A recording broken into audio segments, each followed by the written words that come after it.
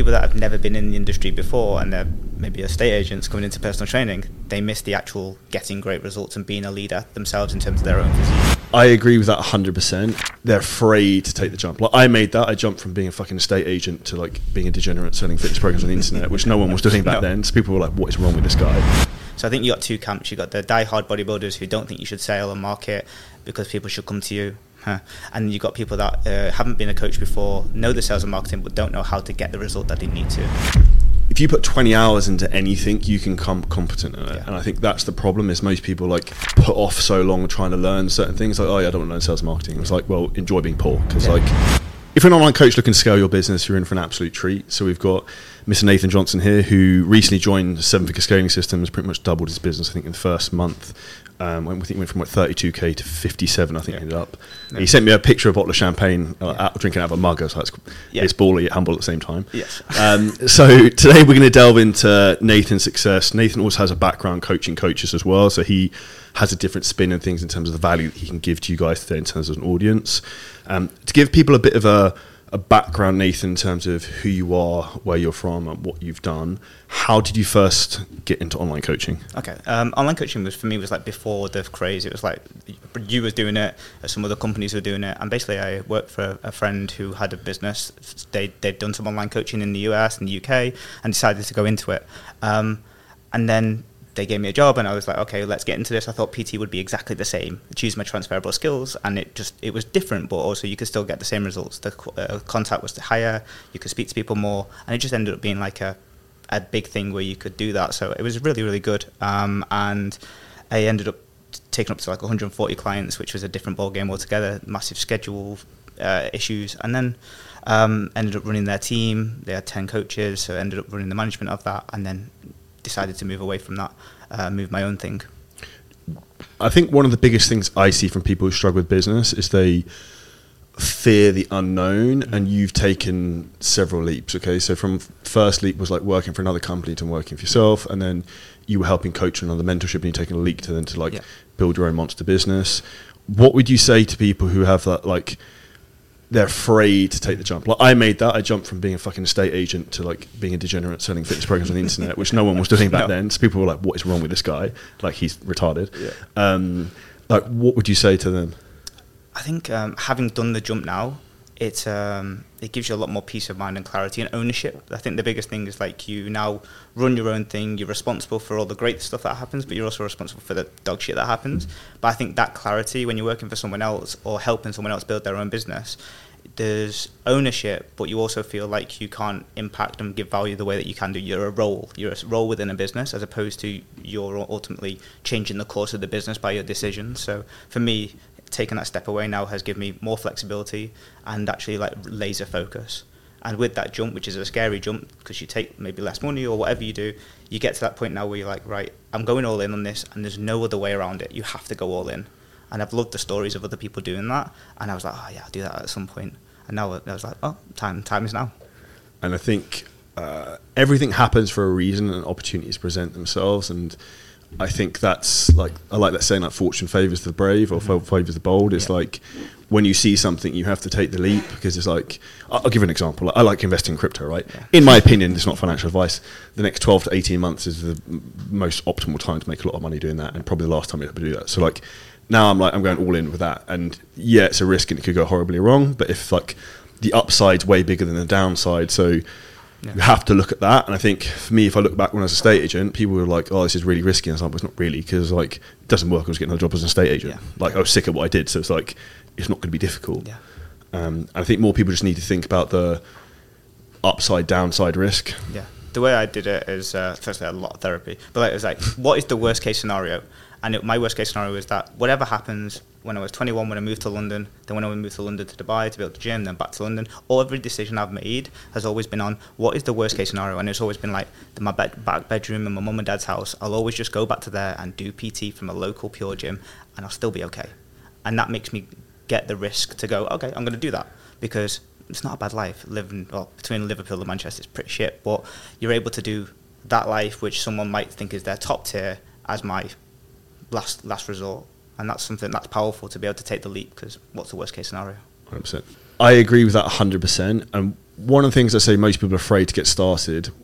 You've obviously helped a lot of particularly beginner coaches and developed your own business and worked operationally in like a lot of other businesses. What would you say is the most important thing people need to focus on at the beginning? I think there's two elements. One is normally the die-hard coaches who have been PTs for a while. They miss the marketing and sales side of things. 100%. But then the people that have never been in the industry before and they're maybe estate agents coming into personal training, they miss the actual getting great results and being a leader themselves in terms of their own physique. So I think you got two camps. You got the die-hard bodybuilders who don't think you should sell and market because people should come to you. And you've got people that haven't been a coach before, know the sales and marketing, but don't know how to get the result that they need to. And I think if you're in one of those camps, you do the opposite. You do the opposite, and then you get to that point where you get best of both worlds, I think. And I think what you said there is interesting because, in my opinion, you need to be balanced to be able to do a lot of things. So as an entrepreneur, you have to wear a lot of different hats. Yeah. So like people ask me like, you retarded, how can you do all these things I learned? So I can run Facebook ads, I can run email campaigns, I can train people to a really high standard, run teams, I can run YouTube ads, do whatever I want. Like I can do anything. But like I couldn't do that 5-6 years ago, but I had to like learn all those things and stack the skills. And it's, if you put 20 hours into anything, you can become competent in it. And I think that's the problem is most people like put off so long trying to learn certain things. Like, oh yeah, I don't want to learn sales and marketing. It's like, well, enjoy being poor. Because like the reality is that everything in life is sales, right? You want an attractive girlfriend, wife, you need to be able to sell yourself. You want to have a successful business, you have to be able to sell yourself. You want good staff, that's the sale. You have to like sell yourself, like, come work for me.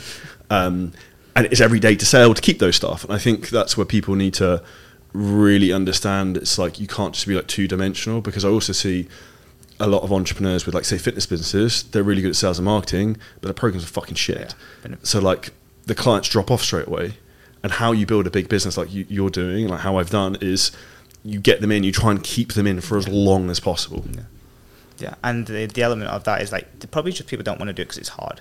Learning a new skill sucks. Juggling, guitar, whatever. Well, being a beginner, right? Yeah, being a beginner sucks. So when you've been established in either your real estate role or your PT on the gym floor, going into an online space where there's new things to learn, you avoid things that are hard because you have to become a beginner again. So you stick to what you know, you believe put your belief systems around it, and then you miss out on cash. And obviously people hate cash. So 100%. And one of the things I'd say, it reminds me of like what's called like a Zen beginner's mind. So a Zen beginner's mind is like when you first start something, you first become an estate agent, and like someone says, yeah, you need to call these 100 people, like show them every property you have, you just do it because you don't have any cognitive bias. But the more experience and success you get in like that role as an entrepreneur, like, no, that won't work. That won't work for me. That won't work for my market. And it's like, the problem is too many people believe something won't work, so nothing will ever work, and they end up stuck in the position they are now, which is why the business doesn't grow. Yeah, actually do the thing to say that it doesn't work. And it's a process of elimination to some degree. And a good task I'd suggest for everyone to do is like, if you literally get a piece of paper and you write down how could you get more clients, and like list every way, you can get to about 18. You'll quickly work out that like most of them are incredibly difficult and retarded, other than probably about 2 to 3. So then that's probably the 2 to 3 you should focus on. Yeah, absolutely. You just got to, what's the easiest lever to pull? That's the easiest, the most quickest, most effective, as opposed to the most complex things. If it's complex, it's normally complex for a reason. Keep it simple. And it's not scalable, because with scale comes complexity, and then it gets difficult when you've got more people involved. And it, like, I found that. So like, I've made so many mistakes in growing our businesses because I didn't know any better, and it was like I just throw enough shit at the wall and something would stick, and it would work. And I think a lot of people who, if you're listening to this as well and you're entrepreneurial, you're probably that way inclined, like mentality wise, where you're like a bit of a bulldozer and you just make shit happen, but you leave chaos behind you, which is why often you need to build a team to maybe round out some of the skills you have. Yeah, for sure. I'm a classic starter, not completer, and I've been like that for ages. So I've always got people that are more analytical around me, or at least I've learned that now from having more creatives around me, and it just pisses me off, and that doesn't work very well. So I have a team around me that are like finances, data, numbers, because I'm not really like that. So they give me that feedback. They give me more of a finish it off, the 20% at the end, the copywriter that does the extra parts, and then the data guy that cleans up all my mess of my sales trackers and stuff like that. And then you're able to build your team around some of your weaknesses, but some of your strengths, like my creativity, get shit done, is really a big strength. But sometimes it leaves you holes, and then you've got to fill the holes with people. I don't know if it's because you've got the same surname as me. Yeah, fantastic. Yeah, it's a surname. I'm going to call it the surname of implementers and executors, because like the one thing I fucking loved about you straight away is like, bang, just don't, like, do it. And I remember like when I first joined a mentorship, people thought I was like autistic, because they're like, they tell me to do something, I'd be like, yeah, what do I do? Like the next day I've done it all. Like, because I just want to like knock things off, because the quicker you accomplish the task, the quicker you get to the next level, and I think that's where too many people just procrastinate on doing the thing. Yeah, it's like they're there for a reason. The things are laid out in that way, so it's my job to come in and actually just prove your concept right or wrong. And either way, I win, because I learn what not to do if it's crap, which I've done before in other mentorships, or I come in and it absolutely smacks, and now I'm printing cash. Yeah. So that was my thought process. Like, well, the worst case scenario is I've got the data to go and do something else, and I'll choose the opposite of whatever I've got from Charlie. And I just feel like, right, I'm gonna need someone that's, kind and caring and doesn't like money. Yeah, doesn't like money, and he's not up for the challenge. I'll go for the kind, courteous hand around the shoulder, and in that person, then I'm gonna print cash if that one's not having print cash. So, yeah, you got to prove it wrong. This is actually a really good thing to go into, because I get frustrated when I hear people, like I hear mentors say like, you shouldn't try and make money too quickly, you shouldn't try and scale your business too quickly. For me, that's the whole fucking point. Yeah. Like, how can I get from A to B as quickly as possible? Like, that's it. That's the goal, right? Yeah. Like, if you can make $1 million in a month, or you can do it in 5 years, what would you prefer? What's your thought process on that? Do you know what? I've actually come from the opposite. So it's surrounding myself with people like yourself. I'm one of these people that can take someone else's energy and run with it massively. Yeah. So our WhatsApp chats are the reason why I'm like climbing the walls to get out now and smash as much as I can. But I used to come from that when I hit like a decent money where it was like 10k or 12k or 15k, and I was like, yeah, this is pretty decent. I could tap my card whenever I want to. And I was like, oh yeah, it'll come over time. And then having that polar opposite where now I'm challenging myself. This is more like it's actually a false sense of security. It's actually just you've just hit your first resilience barrier, which is you've got your first taste of money, you've got out of maybe the poor situation you were, or like $2,000, $3,000 a month.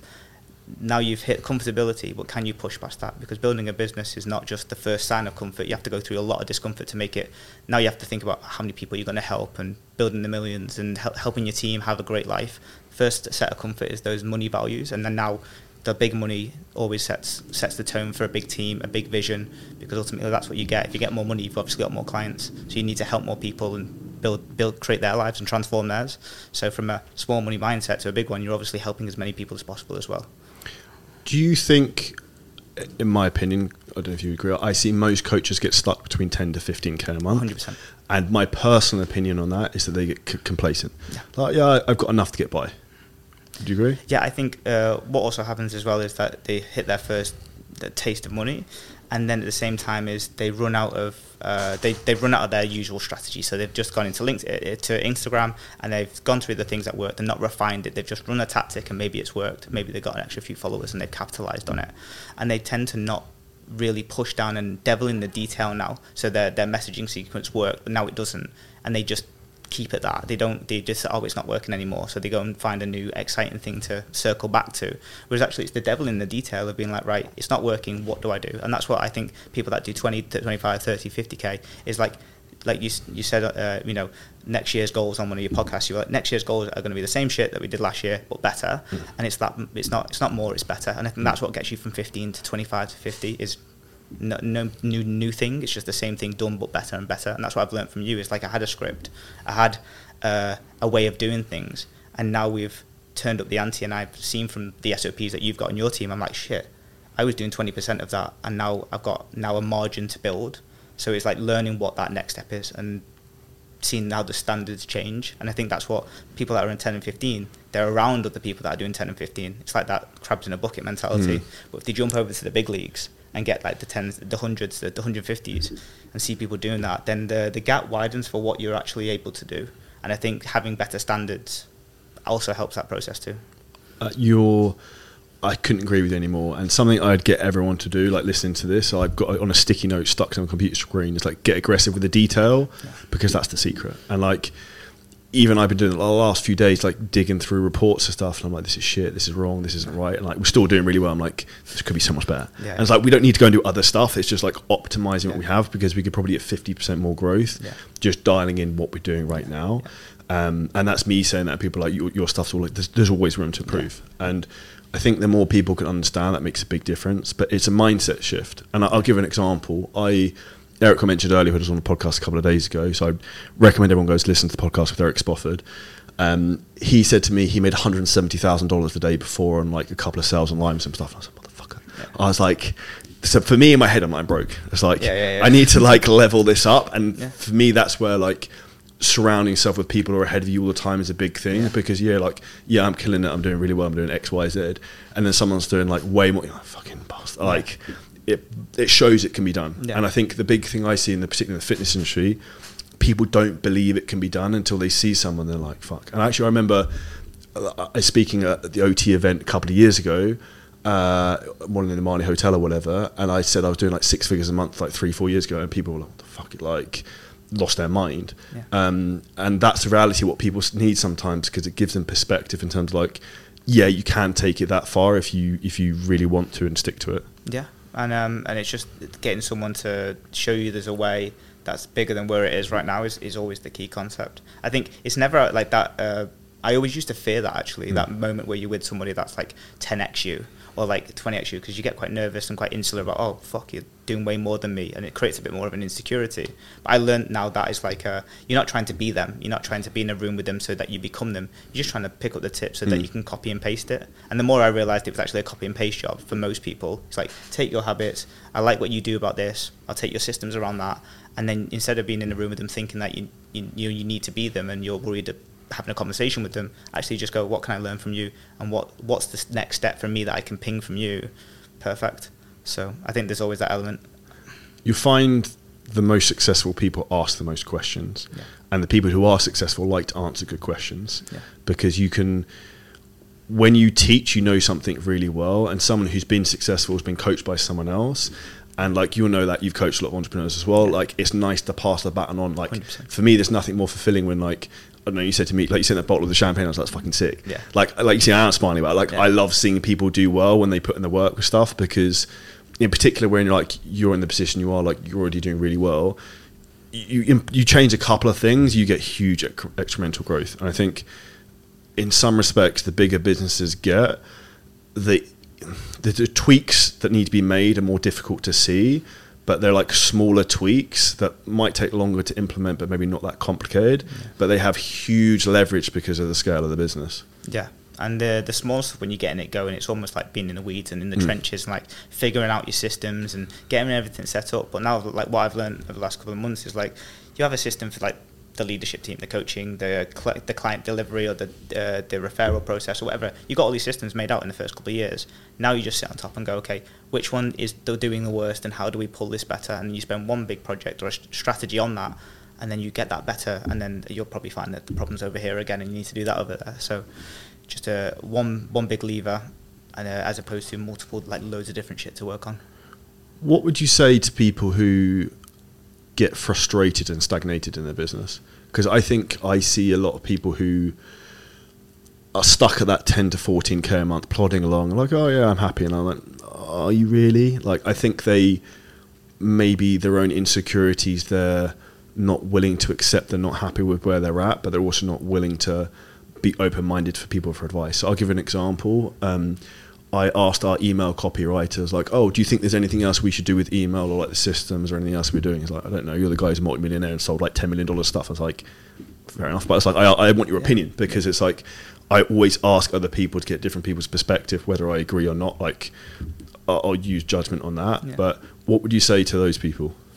I think there's always complete ownership of where you're going and what you're doing within your business. But at the same time, there's always a level of like, have you got the right people around you or the right strategies to be able to take you to that next level? Are there enough people, proven track record, to go into those big leagues or where you want to? And question, like, is that 10 to 14 really all you're capable of? Like, is it just a limiting belief? Because once you get over that, like when I sold a 3K package, when you told me to, you like, give me some tips on when we spoke, day later, I was like, fuck, I just sold it.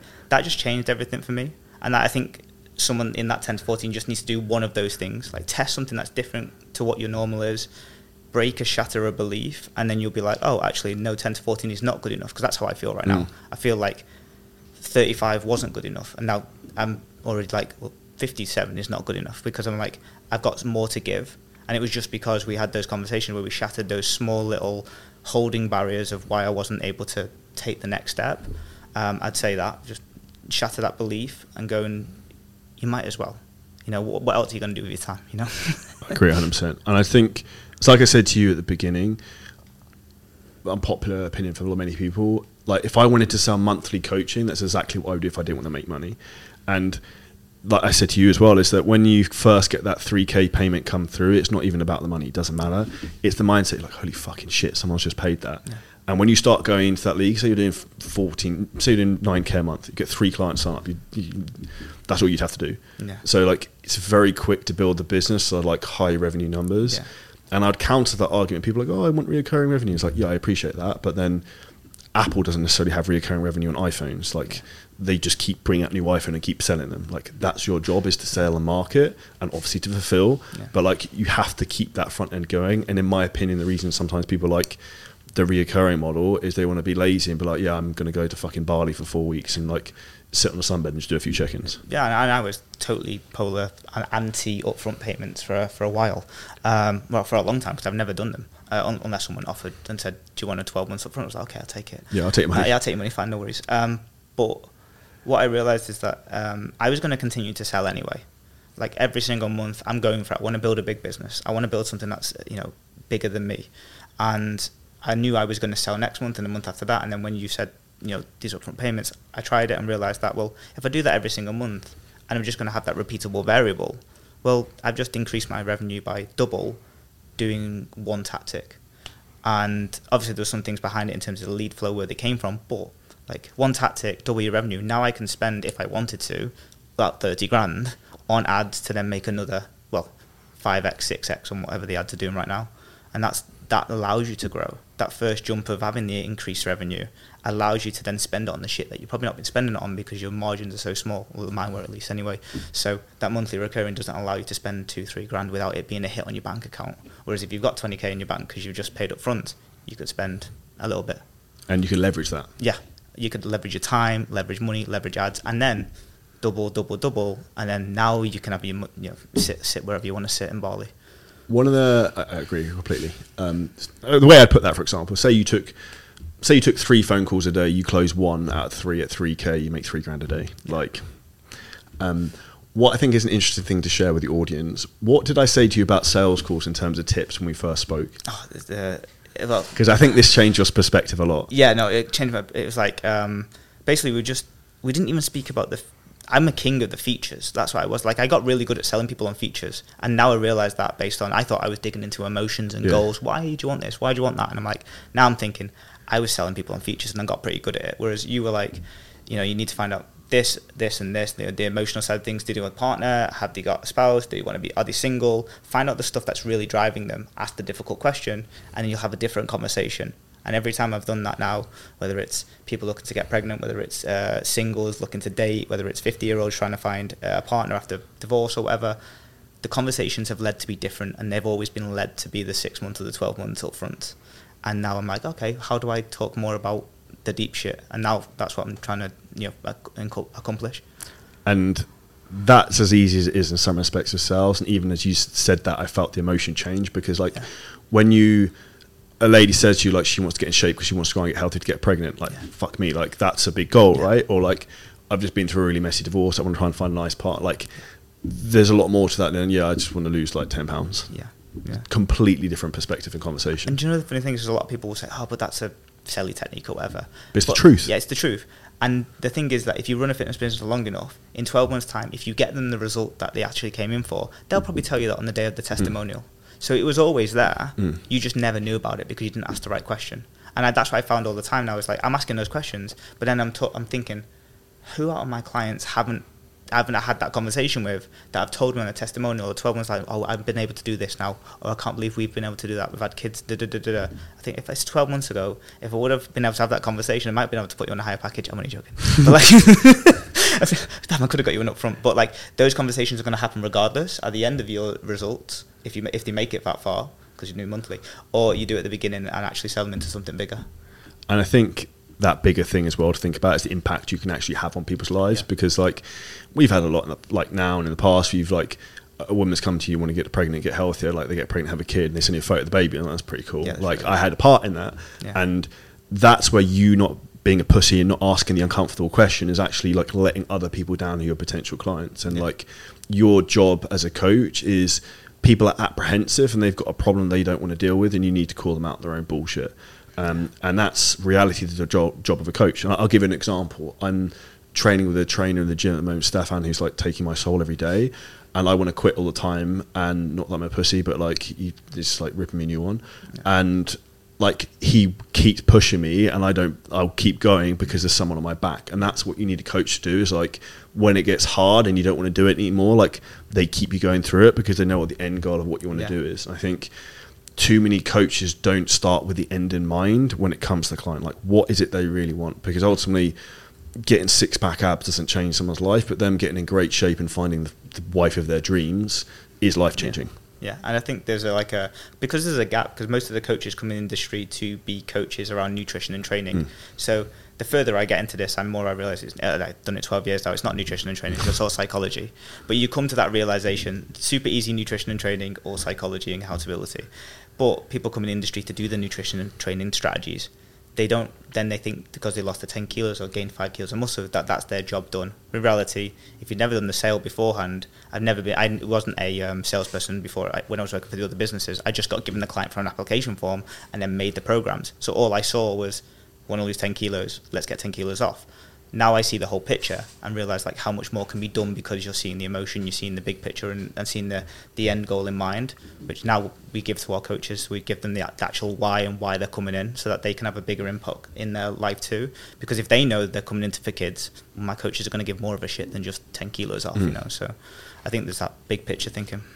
And also I'd say what you said there, that comes to relationship building. Because if the coach-client relationship, if they become very close, like your lifetime value of a customer goes up a lot. So like with the coaches who run our fitness business now, like respectfully, they're way better at that than I was, because I didn't have the time to put into that in terms of personal relationship. And almost he's made a bit of a joke of it. I was never like particularly the arm round type person. I was like, just do this, don't be a pussy, and like would hold people to it, which works well for maybe more type A people. Some people maybe need a softer approach.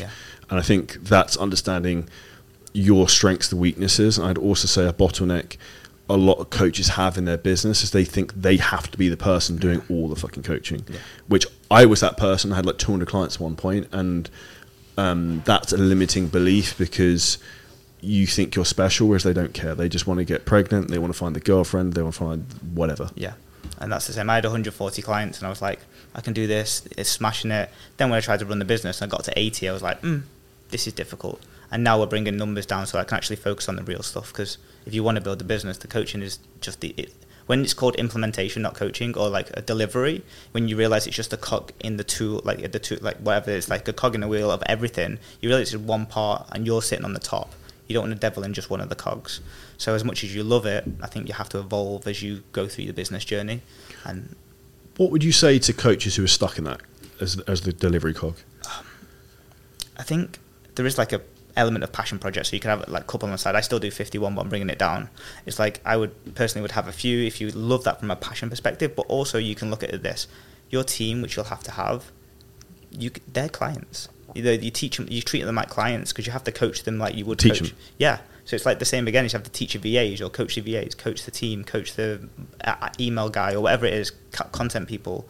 They're still coaching. You're just seeing it in a different format. You're evolving your skill set. Instead of talking about nutrition and training, now you're talking about Canva graphics or CapCut or whatever it is, or how's this client needs to lose another 10 kilos before his transformation or his photo shoot.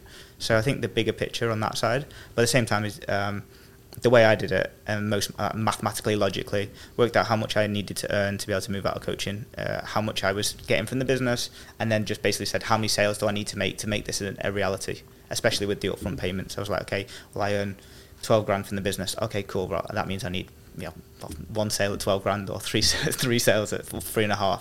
So now if I make 3 sales a month, I don't have to coach anymore. And that made my logical brain just go like, okay, that's what I need to do. So I'm working towards that. So, and that's what I'd say to you with that. It's great. It's like business is simple maths. yeah. You just break it down mathematically, and then you'll always have the answer with that of like what you really need to do. And I think not enough people really know their numbers and their metrics well enough. Like if you're not tracking your like profit and loss and expenses and all this type of stuff, like you're setting yourself up to fail, and it's not complicated. Like for example, I did our whole month's accounts going through all our bank statements this morning. It took me like 40 minutes, and I found like random shit in them. Like, what's this? Like we charged like 4 times from Trello. I was like, what the fuck is this? And that's where it's important to like actually pay attention to some of those things. One of the things I'm going to pull out, you said, was mindset with coaching is the most important thing. Okay. I'd actually say with business, it's more important as well. So I think as you look to grow your business, the most important thing is actually your ability to develop your mindset and in terms of your own personal growth and learning, because the business will only grow to like the level of the CEO and founder, because it's down to the decisions you make, which is based on the knowledge and information you have at that time, right? Yeah, every business I've been in, been a number 2 everywhere. I've seen it downward trends that the CEO's skill set had a downward trend on everything internally and externally to the business, whether it's time management, whether it's implementation, whether it's creative ideas, and they have some really good ideas and stuff like that. Or I was the guy who was implementing, but there was always like there's always a gap, and that's what I've been learning from myself. Is like I'm a creative dude and have ideas scattered everywhere, but I need to learn to be precision sniper with my action taking ability, because if you can combine like action taking plus being like accurate, I think for me that's the bottleneck for me, whereas everyone else has a different like playing scale, and as long as you're evolving that, you don't become the bottleneck. If you become the bottleneck, then everything below you becomes stagnant. So I think making sure that you're always evolving to the degrees of the skills that you need to acquire for the next level. I couldn't agree with that more, and I think that's where your job as the one who's running the business, to be the inspirational leader who's constantly pushing the envelope, trying to like learn and get more information. And I think the most important thing, like for example, with someone like yourself, when you've got a team, is like everyone has accountability and they know what's expected of them and like what good looks like. Because I speak to a lot of people and they're like, yeah, I got a VA. I'm like, cool, what are they doing? Yeah. Like, do they have any like targets? Like how's their performance? And like if you actually track data and numbers, they tend to improve. Yeah. So like we're super anal on that. So if I give an example, for the mastermind yesterday, we booked 27 sales calls, which is a lot.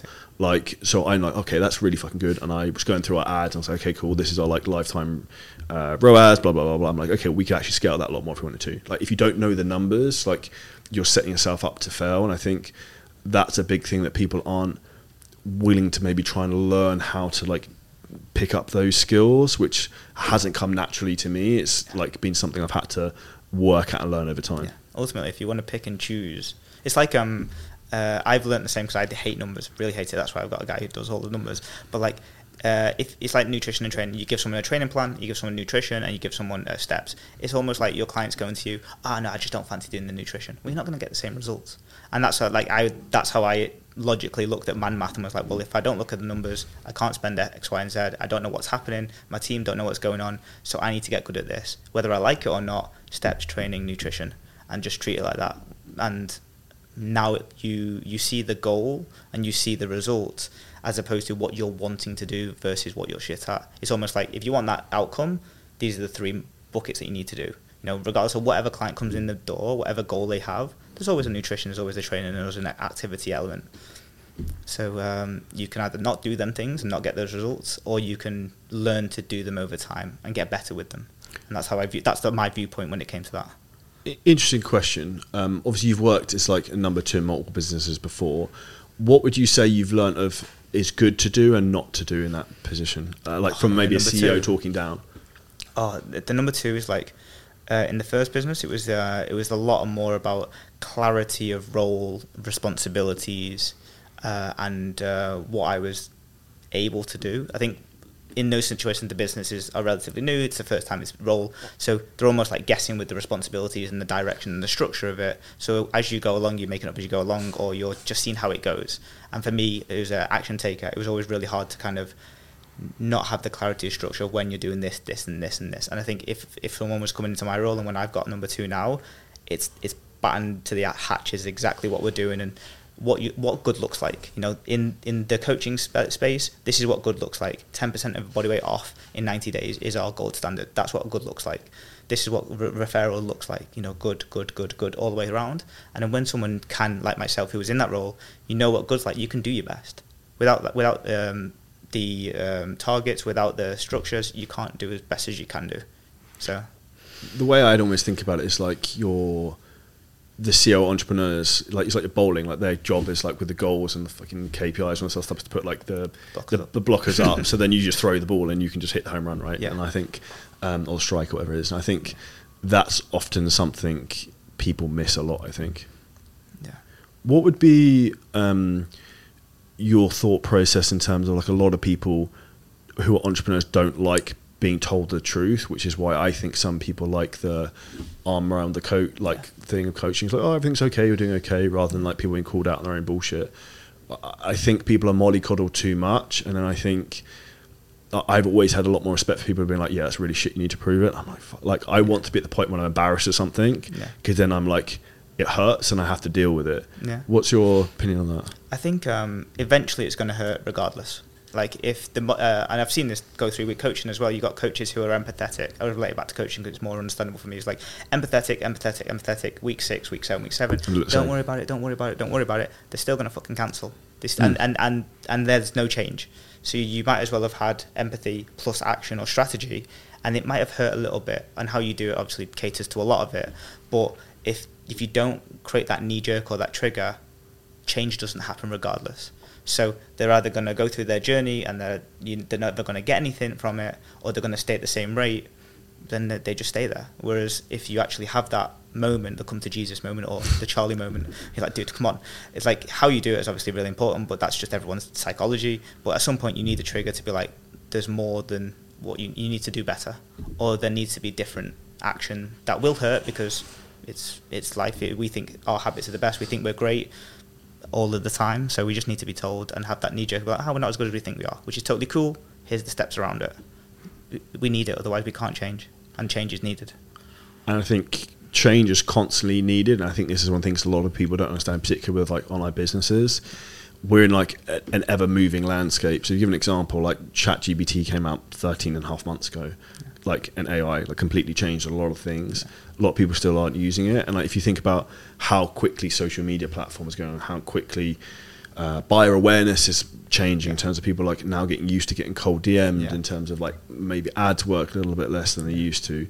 I think a lot of people really need to buck up their ideas quickly, because nothing will be evergreen forever. Like this one thing worked since 2018 is going to continue working the next 10 years. And I think that's the problem I see, is too many people are trying to do the same thing that's always worked, but it's not really working anymore. Dude, I hate change. I hate change like superficially. It triggers me, and I'm like, no, you need to do it. So like, so I was always adverse to it. I was like, I've got this source, this method, this principle. It's fucking sick. 3 months later, it doesn't work as much as you want to, and you ignore it for a while. Because you think it's still shit hot, and then eventually you get less and less results, or whatever you do, and then eventually you're like, I need to change this. It hurts for a little bit. You realise that you probably should have changed that 6 months ago, and then now you're changing things more cognizantly. Now I'm looking for things to change. It still hurts a little bit, being like, oh shit, I'm not as good as I think I am. Okay, back to the drawing board. Let's go again. Do you get the same feeling that I do when I find something like, fuck, did I not deal with this beforehand? Yeah. I know there's a few things already in my brain where I'm like, I know something's gonna happen in the next 3 months that I'm gonna have to fix it, but today is not the day. Yeah. And I'd actually say one of the important things is sometimes like pick the dragon you're trying to slay. Like if you try and slay them all in one go, it's not going to happen. Like you can only really focus on dealing with one problem at a time. And the skill of building a business is focusing on one thing. So like you've got 3 wheels of lead generation, sales, fulfillment. Is like one of those is going to be the point of constraint. A lot of people think it's lead generation. A lot of people it's actually probably sales. And if you just tweak that, you see a big incremental change. And then you go back to lead gen, you crank that up, and then probably fulfillment comes a problem. And you just do that like circle roulette until you take over the world, essentially. Yeah, and I did that the wrong way as well. Like building the business the way I have, with like trying to do 2 things at the same time, is like we don't have a fulfillment problem at all. Like we could scale into 150 clients and we'd be absolutely fine. But that's because I was focusing on that when I actually should have been focusing elsewhere. I wasn't focusing on the lead generation and sales. So I made this crystal great team, and fulfillment was perfect as can be, but I didn't need to do that right now. and that means that I chose the wrong lever at that moment in time to pull. But that's pretty crystal clear now. Yeah. Now I pull a different lever and we're good. But it was about actually focusing on one thing, but I focused on the wrong thing for a little while. Now we focus on the good thing, and that's already set in place. And that comes back to what we spoke about earlier, your awareness of like, you as an entrepreneur need to keep learning because you're aware of like what's the real thing I need to deal with, and that comes down to like skills and experience. If you talk about experience, what if you could go back 5 years or when you started a business, what would you do differently looking back upon that, or maybe who's someone who's newer? What would I do differently? I would have invested more time into being more intentional. So I'm like an action taker, so I get shit done, but sometimes it's messy. But a little bit more accuracy, and then sales would have been like if I would have been able to close more deals when I wasn't talking about features and benefits, I wouldn't have needed to have this volume of sales calls that I've had to get to, when I was at 32k. So I think sales is a massive one. Outside of that, I think I would just keep everything else. Like I think the result side of things, focusing on coaching is really important, and then building something that you're like. I know you're not a big fan of niche, but I might say so. You've got a really good niche. Yeah. I would keep my niche for that heartbeat, and dial into that massively. I'd probably even go harder. And for transparency, what's your niche? South Asian individuals who live in US, Kenya, and UK, and anywhere else really. Which is a really good niche, and why controversial? So I don't normally like niches because.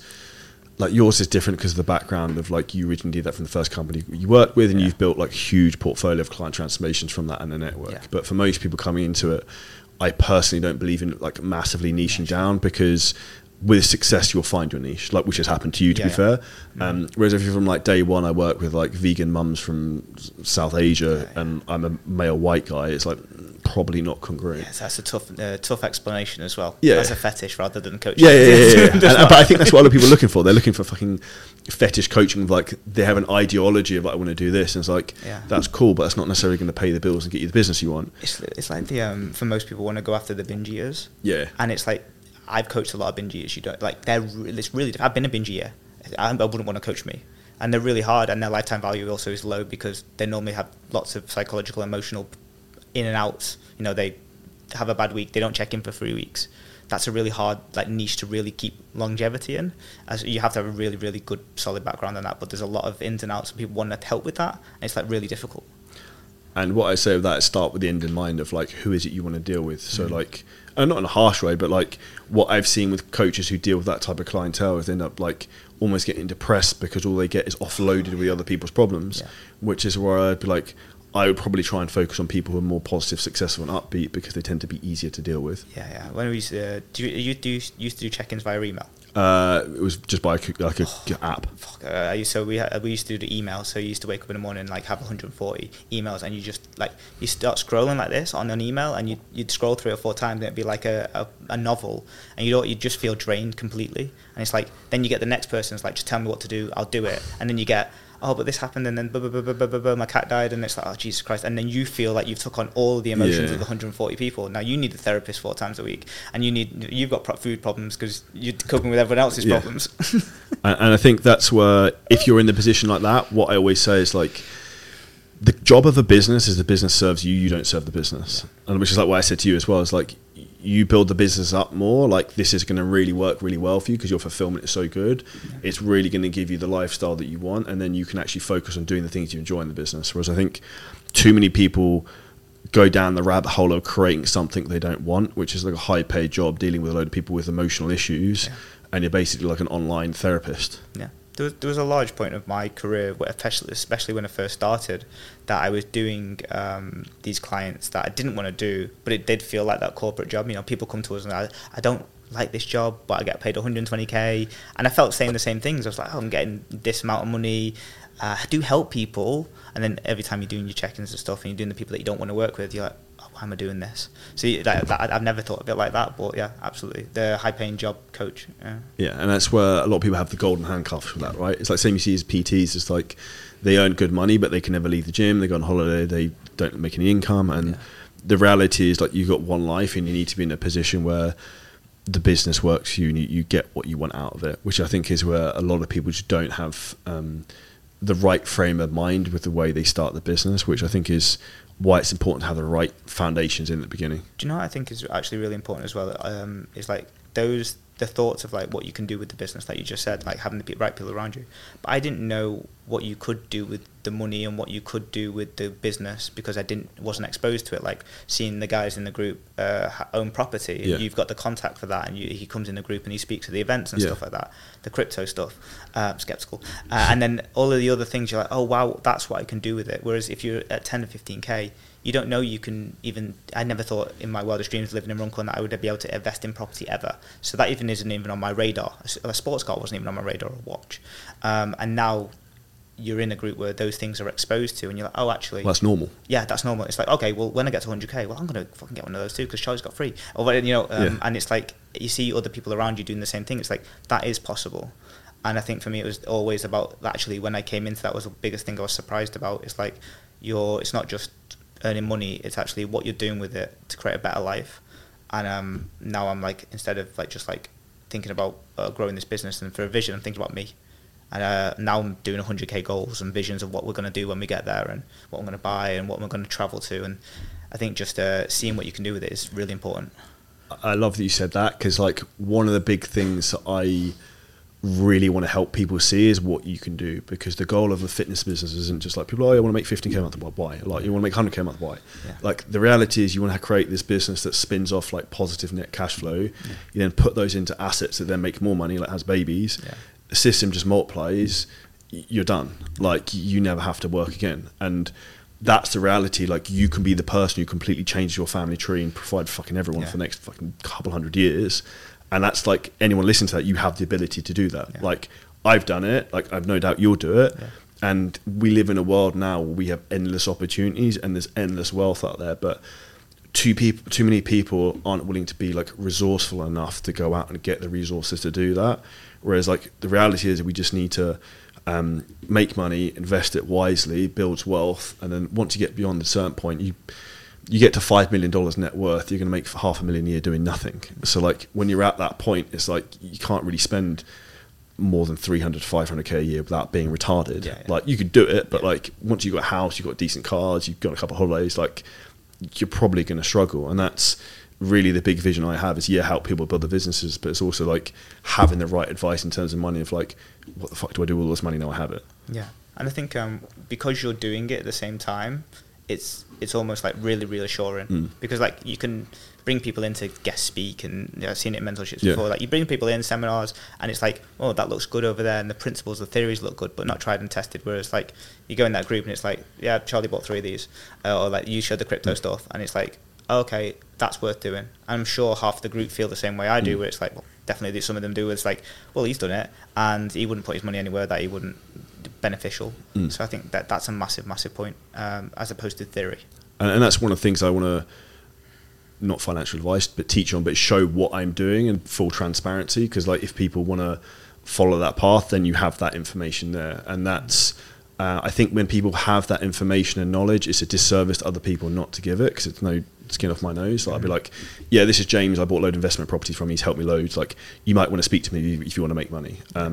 And that's where we literally just bring people into a group like that. And the same, the crypto aspect, like I got $600,000 of crypto invested, of like, my goal is to get that to 3 million in the next 12 months. So like, I'm going to show what I'm doing with that. And then if people want to do some of that, not financially responsible, like you're more than welcome. This is what I'm doing, like full transparency. And like, I'll take big swings and I'll fucking miss some, but like you hit some and you're done. And I think what I'd actually put into that is people need to understand that, people who are successful are willing to take risks, but they're calculated risks.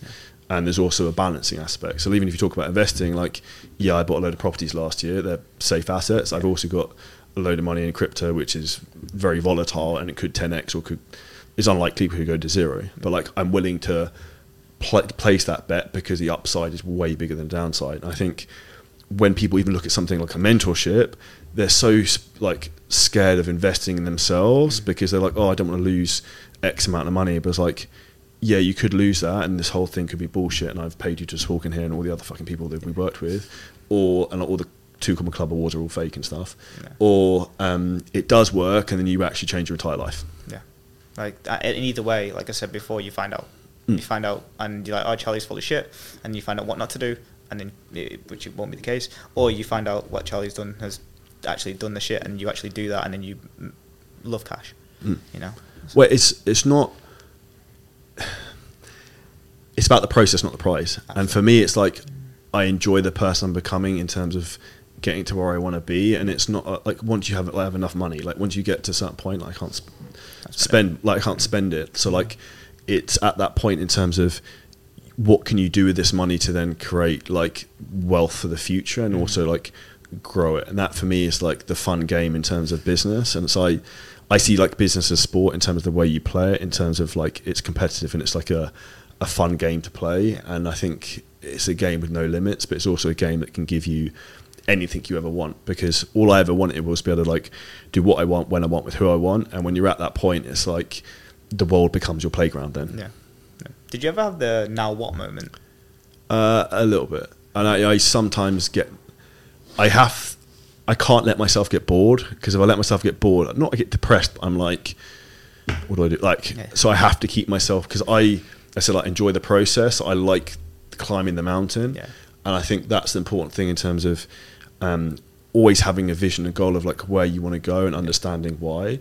And I remember like I've done a lot of work like therapists and psychologists because I have a lot of like intrinsic drive, and like one of the things he said to me is like when you scale the mountains, make sure you like when you get to the top you look back and enjoy the view, which I like, have like sporadic moments. I remember, for example, I was in a chairlift in Vale, like skiing on my birthday. I'm like, this is pretty sick. And like there's random moments where it comes to you, and I think as an entrepreneur you understand that like there's 90% of the time is that you're eating shit and dealing with problems, and then the 10% there's something sick, like, it's fucking good. Yeah, I'm the same. We that Dom Perignon in the mug was a funny but collective moment. And then my missus puts it in the diary every single month where we have to do a reflection, and she speaks for most of it, 90%. I just do a bit of 10%, and that's it. But like I'm terrible at reflecting. So do you get those moments? I think there was another one when I hit like my first ever like 20k, and I was like, and I did it from like I wasn't doing the sales at the time, so someone brought it in. I was like, I'm on a boat, on a yacht party, I've just brought in this money, and I was like, okay, this is fantastic. But the rest of the time it's just like, okay, back to the grind. And I think this is one thing I like to say for anyone listening to this. I wish I'd like documented or noted down more when I had those big wins, because I can't remember when I first did like 100k a month. I didn't really do anything specific to like I did 50k or whatever. And I wish I had, because it would, I don't know, I just think it'd been a cool thing to do. And I think when you hit a milestone, I think it's important you celebrate. The second thing I'd add as a caveat to that, though, is like when you're hitting milestones, you've got momentum. It's hard to pick up momentum, but what you don't want to do is get complacent and let the foot off the gas, because I have seen other people do that, where like they're caning it and then like they do 100k a month, whatever, the next month's 50. I'm like, what the fuck have you done? Yeah. Like you basically just went on holiday for a month. So that's something always to be aware of. And I think as an entrepreneur, people who tend to be successful almost tend to live in a bit of a state of paranoia of like things could go wrong. Like I think the week before my birthday, I think I got flagged on Stripe because we made too much money in November. So like they threatened to cancel our account, and they're now holding a 25% reserve, which is ideal. And then my YouTube account got permanently disabled. We've now got it back. I think my IG account got blocked for messaging for like a week, and there's a load of other fucking random shit. Facebook blocked me from like all of our ads websites. And I was like, what the fuck? And like to the point where people messaging me, but like, do you think someone's like trying to like sabotage? Yeah, fuck with you. And I was like, I don't know, maybe. But what I try and take from that is in business, you're always going to have shit go wrong. Mm-hmm. And I think people just need to understand, like, if something's going wrong right now, like, that's normal. Like, you're going to go from, you're either going to have a problem or a crisis. There's a problem every day, and you probably get a crisis every 6 months. Yeah. And then in between that, there's just spurts of happiness and fulfillment. And I think like what you said is important, that is the reflection back on it. What would you say with people who tend to struggle in terms of the worry mindset? I think most people see it as not normal, but actually I think when there's lots of unknown variables, whether it's like earning money, is that going to be enough for your house, your rent, your accommodation, am I going to be able to make these sales? There's lots of open chains and lots of anxiety and lots of worry. I think worrying about what the worst case scenario is massive. Like, if what's the worst case scenario if I don't be able to do this, this, and this? Well, I would plan for this, and then that will happen, and then I'll be able to do that. So you create certainty as opposed to anxiety. I think it's repetition. I think even like me, I'm going through that worry cycle now of the upfront payments. Is this month going to be the same as last month because I've had a belter? Now I'm actually using the worry to work harder, and I think that's the harness. Whereas I could just be what's that word where you just throttled by it. Frozen by it. I'm like, well, I've got no option now. It's energy. Yeah, It's like, why don't you use the energy? Because you could wake up tomorrow at 7 a.m. and you could take the worry away by getting 3 more sales calls and doing it up front. So take the worry and then learn to utilize it into something like one single thing. And I think when someone has worry but multiple options, that creates overwhelm. If you have worry plus one single thing, you can just go and hit that thing. I think that works out. And for anyone who's worrying, all I would focus on doing is booking sales calls, close sales calls, and just get money off people. It's like, that's it. And if you're in the new year and you're like, how do I do that? It's like, follow up with every lead you've ever had and ask them what their new year goal is. Follow up with every non-closed call, ask them what their goal is. You'll sign clients up. And I think not enough people spend enough time thinking of what they should do. They just run around like a headless chicken. Absolutely.